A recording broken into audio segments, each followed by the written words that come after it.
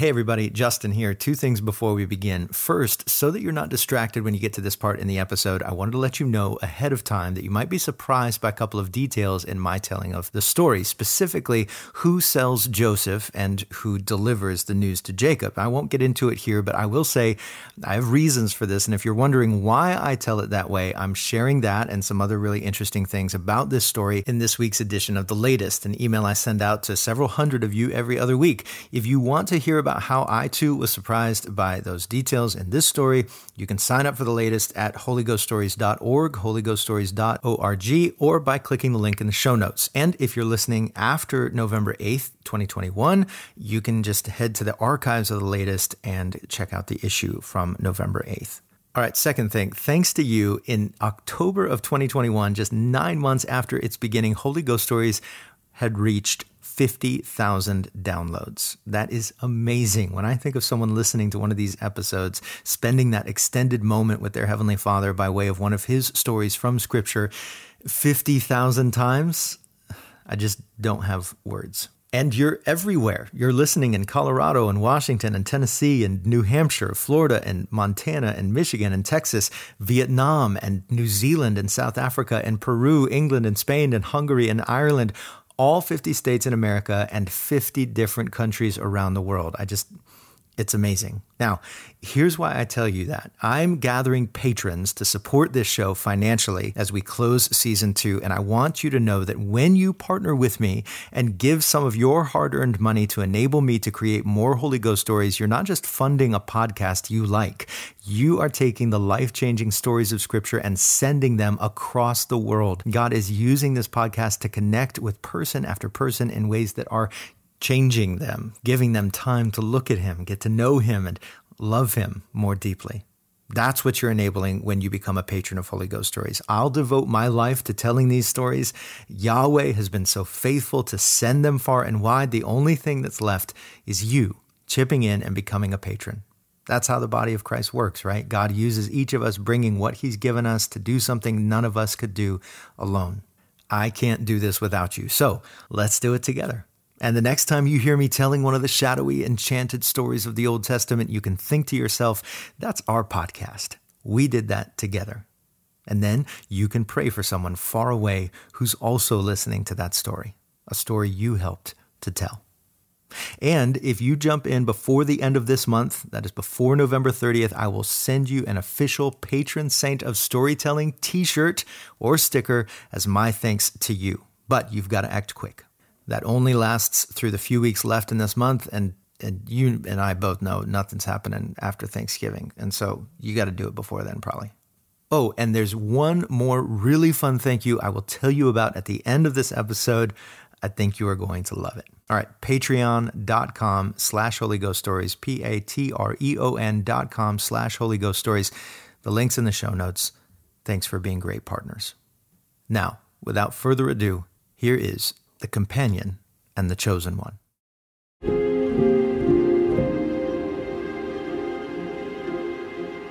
How sturdy are the plans of God?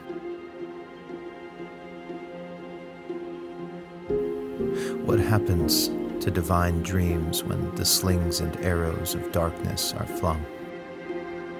Can they survive? This is the story of a father and a son who wanted Yahweh's plan to succeed, but found it threatened, endangered by the nefarious actions of others, sure, but imperiled as well by their own failings. It's a story about whether or not Yahweh could bring a dream to pass in the midst of one family's humanity. And it's a story about the way Yahweh's quiet does not indicate absence or inactivity, even when he's quiet in the shadows. I'm Justin Gerhardt. Welcome to Holy Ghost Stories.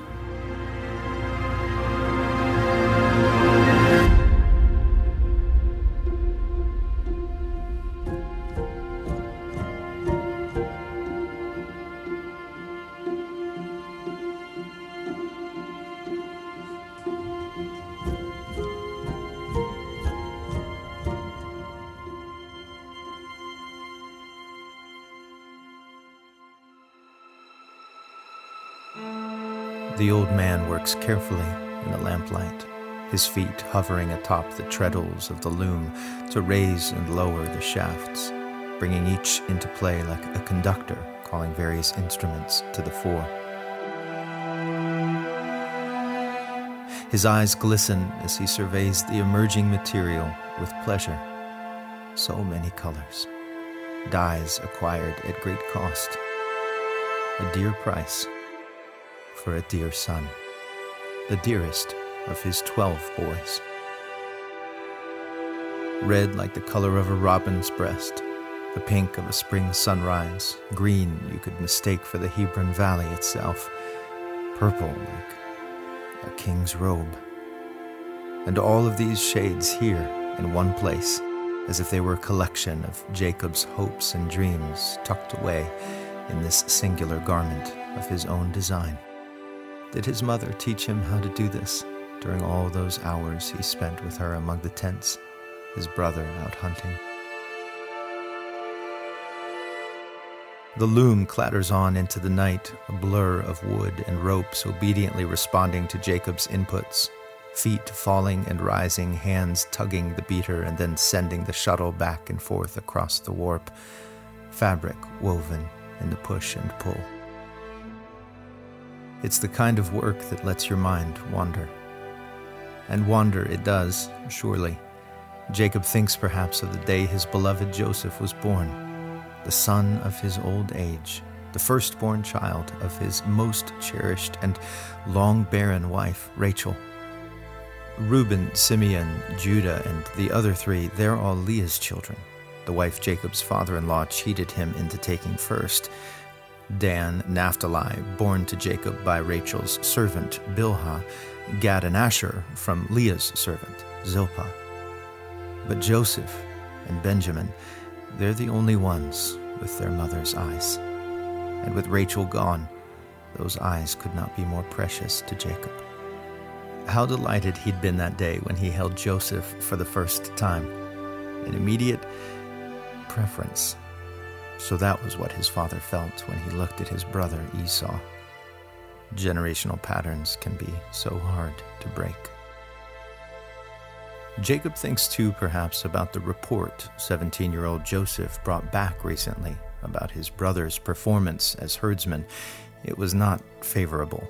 Frustrating. Why can't Jacob's other sons be more like, yes, he's chosen the right boy.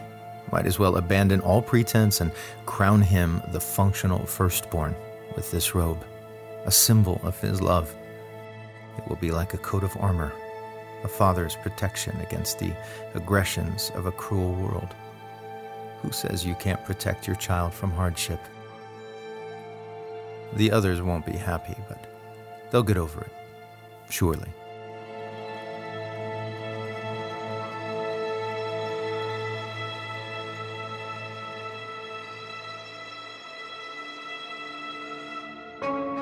Ever since the robe, it's been different.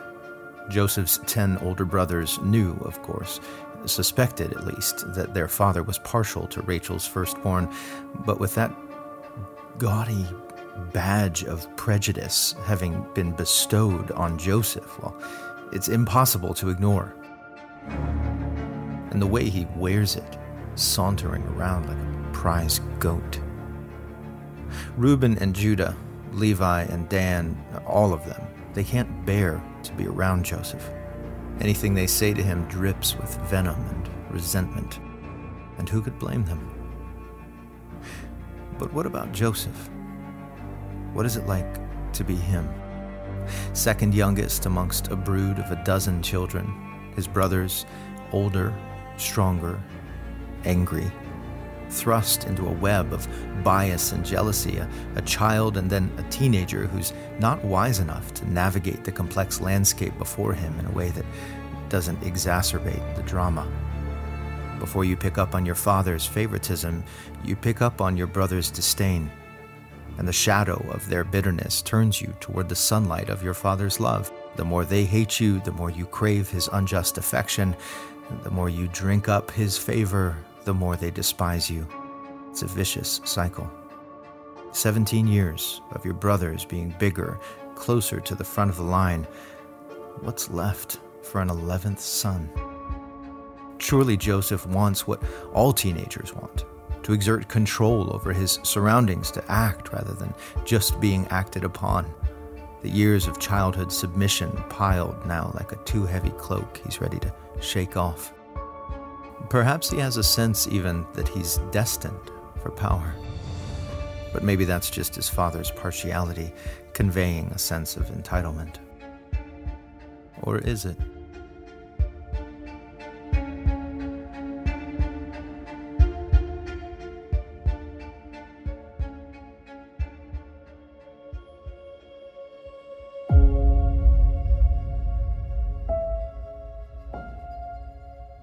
One night, Joseph goes to sleep, just as he has more than 6,000 times before, but this night is different. Tonight, Joseph dreams.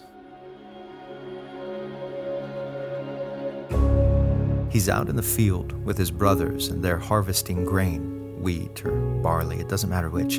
The sickle has been put to the stalks, and now the sons of Jacob are binding the grain into sheaves. Each one of them ties off a bundle and lays it on the ground. But then Joseph's sheaf stands up as if it's alive.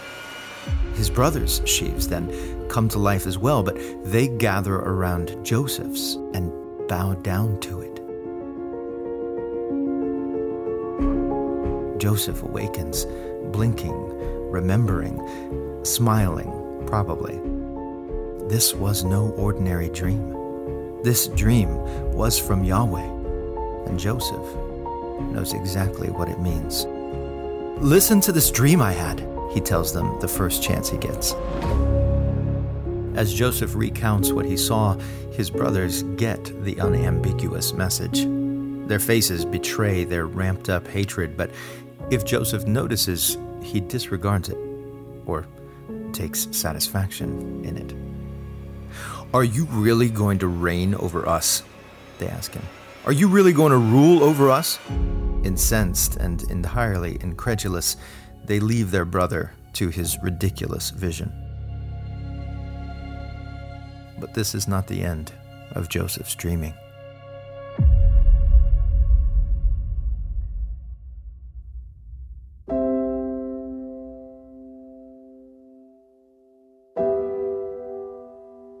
Soon, maybe a couple of months later, maybe 3 weeks, maybe the next day, Joseph falls asleep and sees something else. He's standing outside in the middle of the day. No, it's nighttime. Wait, how can he see the stars while the sun is shining? 1, 2, 3, 4, 5, 11 of them. And there's the moon, all of them shining beside the sun. But they're moving now, each celestial body shifting downward. First to mid-sky, then to the horizon, sunset and moonrise and circumpolar starshine all at once. And then the horizon drops away, and the sun, the moon, and the 11 stars fall down somehow at Joseph's feet, bowing before him in cosmic obeisance. He wakes, breathing heavy, eyes wide with wonder. The same dream as before. Different, of course, but the same. A message from Yahweh. A prophecy.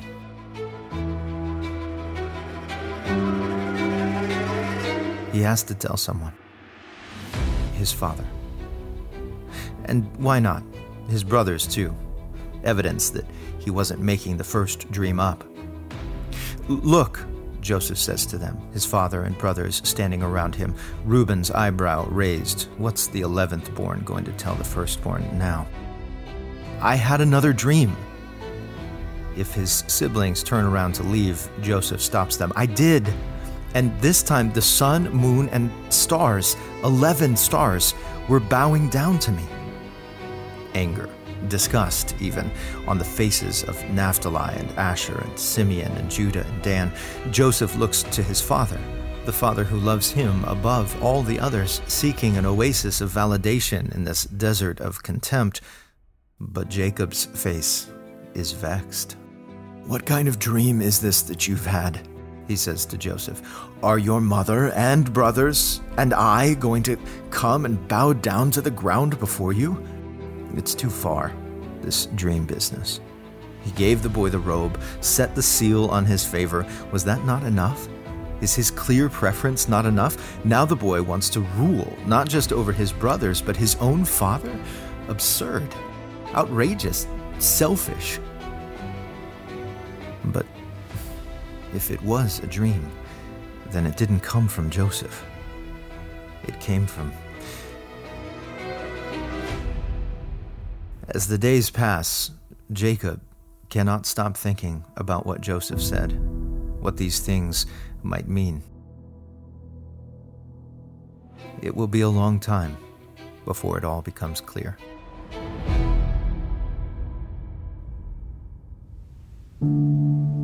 It's been quiet in Jacob's house the last couple of weeks.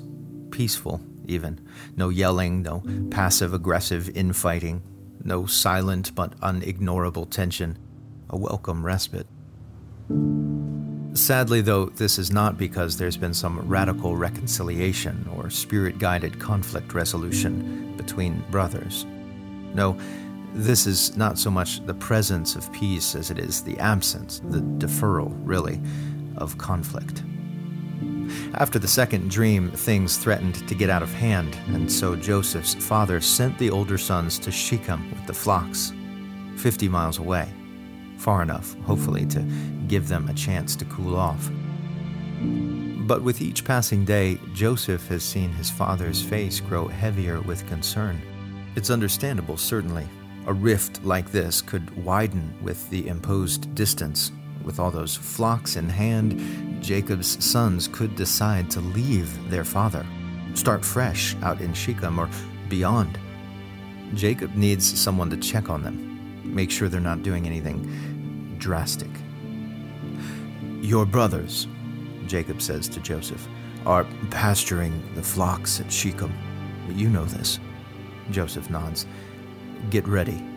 I'm sending you to them." "I'm ready," Joseph replies. Surely, Jacob counsels Joseph to keep his distance and just observe. Surely Jacob knows that if his older sons find out Joseph has been sent to spy on them, things might escalate. But Joseph's skills in dreaming, it turns out, far exceed his skills in spycraft. His observation will not go undetected, and things will escalate. When Joseph arrives in Shechem, his brothers are nowhere to be found. Has it happened? Did they? But as Joseph scans the horizon, he sees a man approaching. Joseph moves toward him. "What are you looking for?" the man asks. "I'm looking for my brothers, shepherds. They would have been here pasturing the flocks. Did you see them? Can you tell me where they went?" "They've moved on from here," the man says. "I heard them say, 'Let's go to Dothan.'" What are the chances that Joseph would encounter the very person who overheard? Minimal, surely. What a serendipity. Miraculous, almost. Joseph sets out across the 15 miles of land stretching north from Shechem to Dothan. It's more dusty than usual, what with the recent lack of rainfall. Many of the cisterns, he's noticed, are empty. If someone fell in, there'd be no water near the surface to catch them. They'd just keep falling.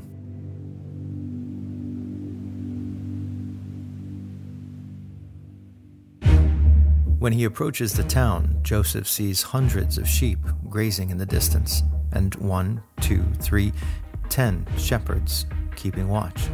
Since they're keeping watch, however, they spot Joseph at the same time he spots them.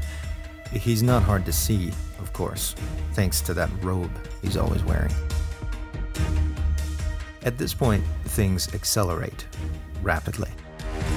One look at Joseph, obviously sent by their father to check on them, and the brothers practically fly into a rage. While Reuben is somewhere further off with one of the flocks, one of his brothers sees Joseph and calls to the others, "Here comes the dreamer!" At this, the sons of Jacob convene the way men with a common enemy are wont to do. Whispering together, looking over their shoulders, their envy and bitterness conceive and give birth to a plan. Come on, let's kill him. Let's kill him and throw him into one of the cisterns around here. Who says that first? Do the others balk when these words are spoken? Are they offered initially in jest? If they are, they soon gain momentum amidst the miniature mob. We can say that a vicious animal ate him, one of them brainstorms. Joseph gets closer. It's clear his brothers have recognized him, and so he approaches directly, unaware of the plot being hatched. Yes, another one chimes in. Then we'll see what becomes of his dreams. By this point, Reuben has joined the others. Hearing their plan, he intercedes. Let's not take his life. The others look at him as if to ask what side he's on, and Reuben adds, don't shed blood. Throw him into the pit out here in the wilderness, but let's not beat him or kill him. The 9 others think for a moment and nod. Death by starvation in a pit. It's certainly not letting Joseph off the hook. Reuben, though, has a more reasonable path in mind. Once their thirst for vengeance has been sated a bit, he thinks, he can circle back to the pit in a couple of hours, pull Joseph out, and bring him home. His brothers will thank him in the end.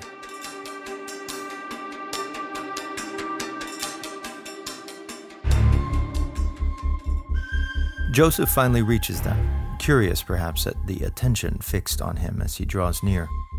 But then, as soon as he's within reach, he sees his brothers lunging at him, grabbing the flapping edges of his robe, a flurry of fists grasping red, the color of their pent-up rage, pink like their flushed cheeks, green you could mistake for unbridled envy, purple like the robe that 1800 years from now will adorn the mocked Christ. Joseph kicks and punches as his brothers rip the robe off of him and grab his flailing arms and legs. They're older, stronger, and there are too many of them. In the blur of skin and hair and sweat and color, Joseph can feel himself being dragged. In moments, his toes are balancing on the edge of a black cavity. Joseph shoves his weight backward, but it's not enough. The sons of Israel heave their father's favorite child into the pit, his cries echoing in the blackness as he falls. A dull thud marking the nadir of his descent. Breathing heavy and wiping the dust from their clothes, Zebulun, Levi, Judah, Dan, Simeon, and the others stand well atop their supercilious sibling. Who's bowing now? From below, Joseph hears them begin to walk away and yells, a plea, an indictment, a curse, perhaps all 3 in succession as it becomes apparent that they are not turning around. In the darkness, Joseph prays surely to Yahweh. This is not what he dreamt about.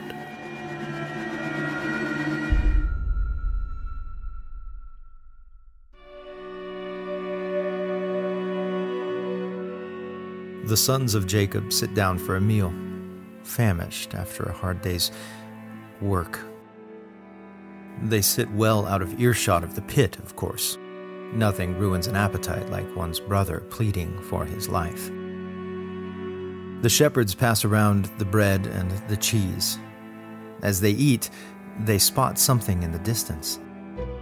Traders, Ishmaelites, judging from the size of the caravan, on their way from Gilead to Egypt.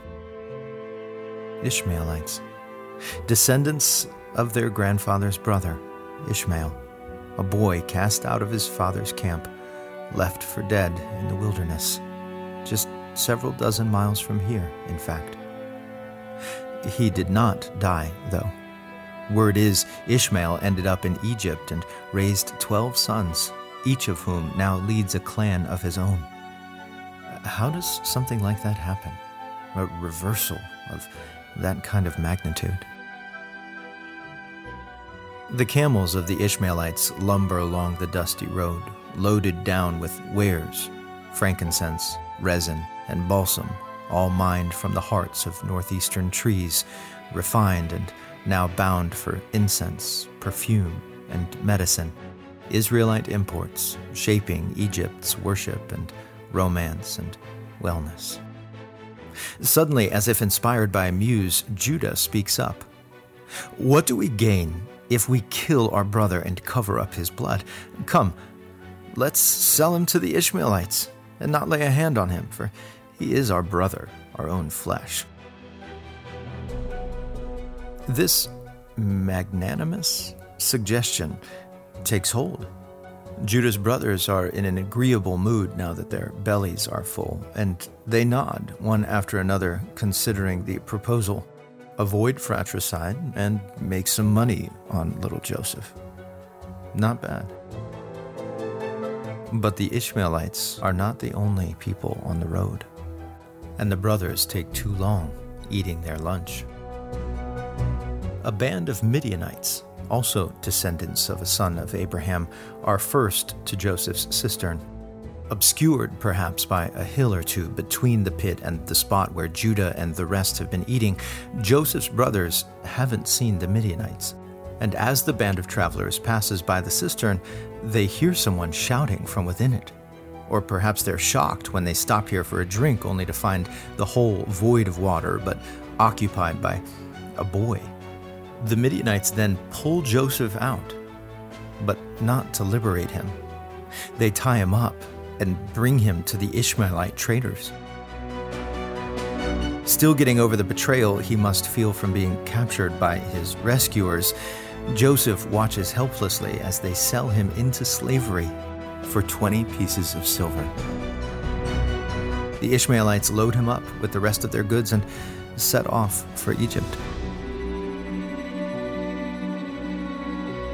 When Reuben shows up by himself to get Joseph out of the pit, the traders are miles away. Too late.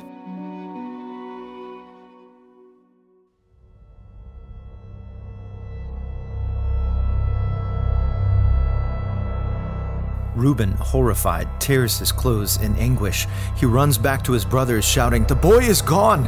What am I going to do?" The men look at one another, startled, no doubt, at both Reuben's surreptitious rescue attempt and Joseph's mysterious disappearance. Do they wonder what exactly happened to their brother?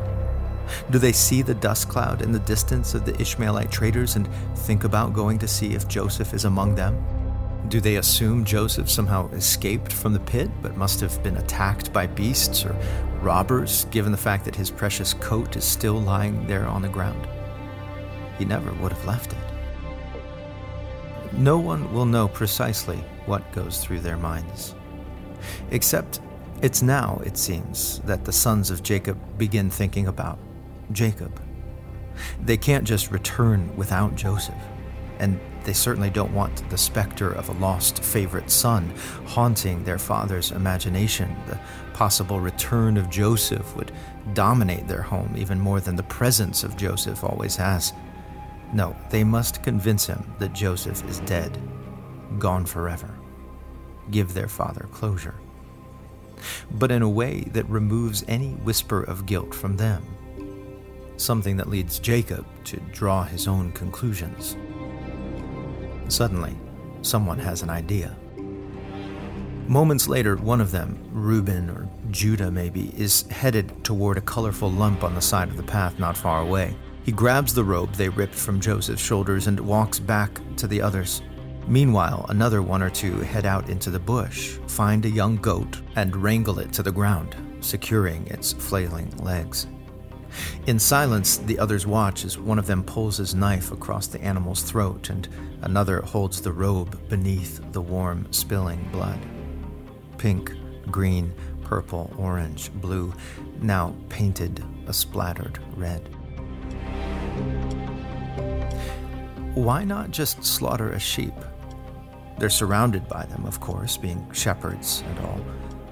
But perhaps that's the reason. Perhaps these shepherds can't bear the thought of killing one of their sheep. Too valuable, too beloved. You don't perpetrate violence against a living, breathing thing you love. The 65-mile journey back to Hebron must be grave. Surely not a single one of them can help imagining the way his father will react, the pall that will come over their clan as the black smoke of grief invades every space, leaves its smell on their clothes. They try to put these things out of their mind, of course, but a 65-mile walk gives one a lot of time to think.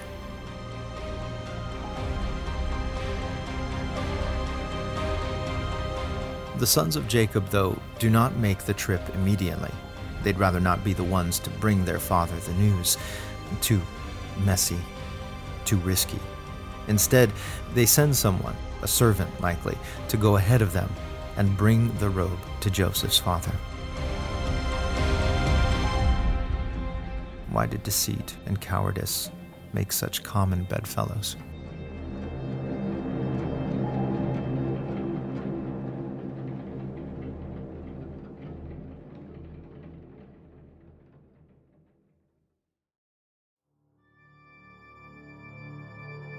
Jacob's tent.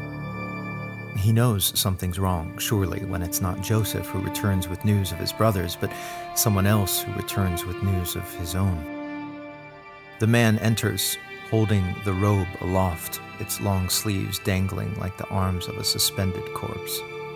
Jacob takes one look at the garment and his heart drops. He grabs it as the servant reports, "This was found by your children. Examine it. Is it your son's robe or not?"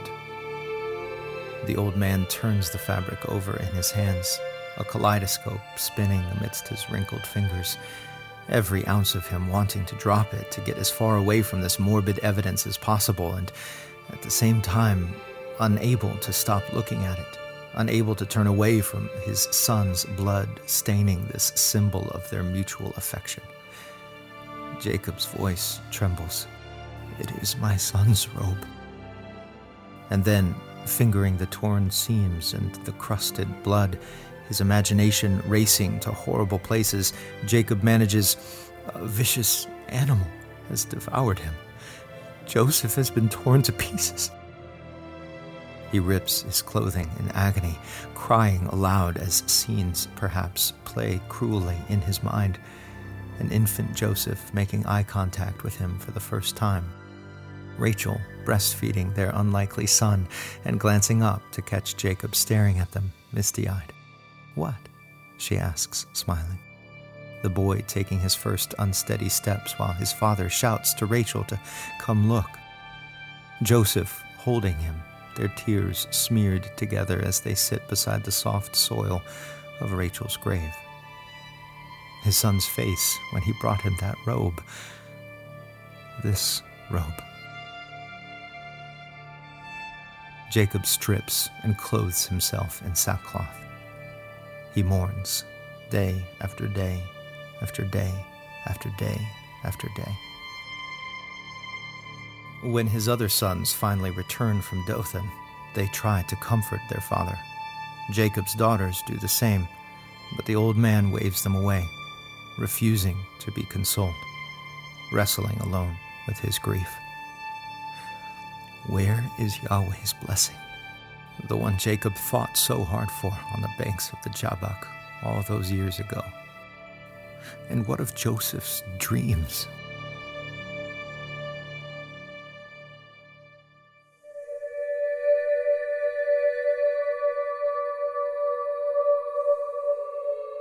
In the northern reaches of Egypt, the captain of Pharaoh's guard walks among the market stalls, examining the slaves offered this morning for sale. He points his attendants to a young man with a strange accent and instructs them to purchase him, says he has a feeling about that one. In a matter of months, Joseph, strange accent and all, will be in charge of Captain Potiphar's entire house. And every day, surely, he will wonder if he'll ever see his father again.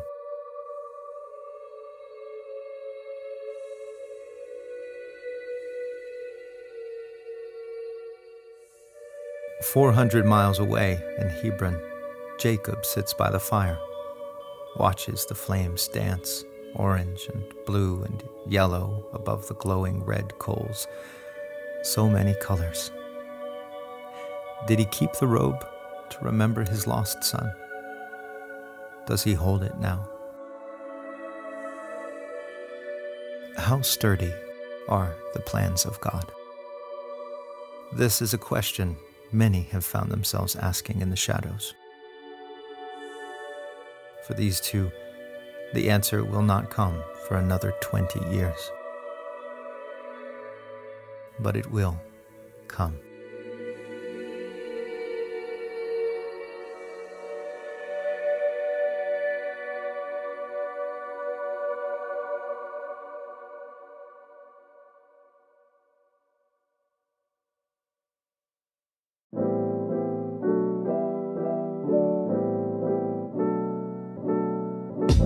Hey, Justin here. Thanks so much for listening. I hope this telling of Joseph's story blessed you. I want to say that I'm so grateful to all of you who've jumped in on Patreon to support the show. Real quick, I want to tell you about 3 people you have directly affected by partnering with me this way.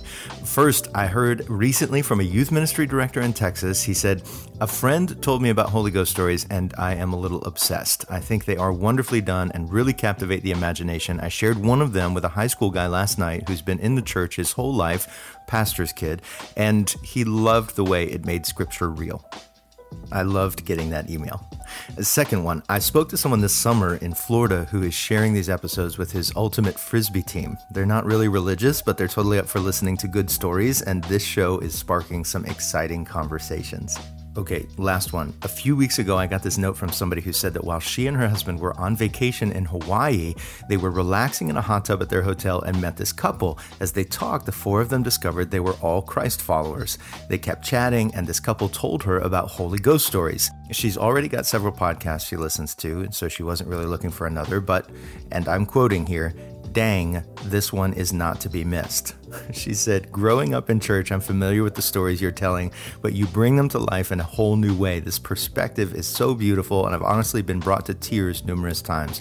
I've finished binging all 17 episodes today, and I cannot wait for what you have planned in the future." Patrons, this is what you're enabling. Thank you. And if you're thinking about becoming a patron so that this show can keep affecting folks around the world, thank you so very much. Finally, huge props and gratitude to the Raconteurs. Boo, Helen, Jared and Kaylin, Elizabeth, Scott and Susan, Rick, Mindy, Maddie, April, Eric, John, Sarah, Ricky, Brandy, Kimmy, Steve, Patrick, Liz, Stevens, Terry, Jack, Nelwyn, Jamie, Stephen, Bill and Trina, Jessica, Ken, Alyssa, Sloan, and Jamie M. I'm so grateful for you. If you want to join forces with me and these champions of patronage, head to patreon.com/Holy Ghost Stories. There's a link in the show notes. Oh, and do it quick. Jump in before the end of November so that I can send you a Patron Saint of Storytelling t-shirt or sticker. Till next time.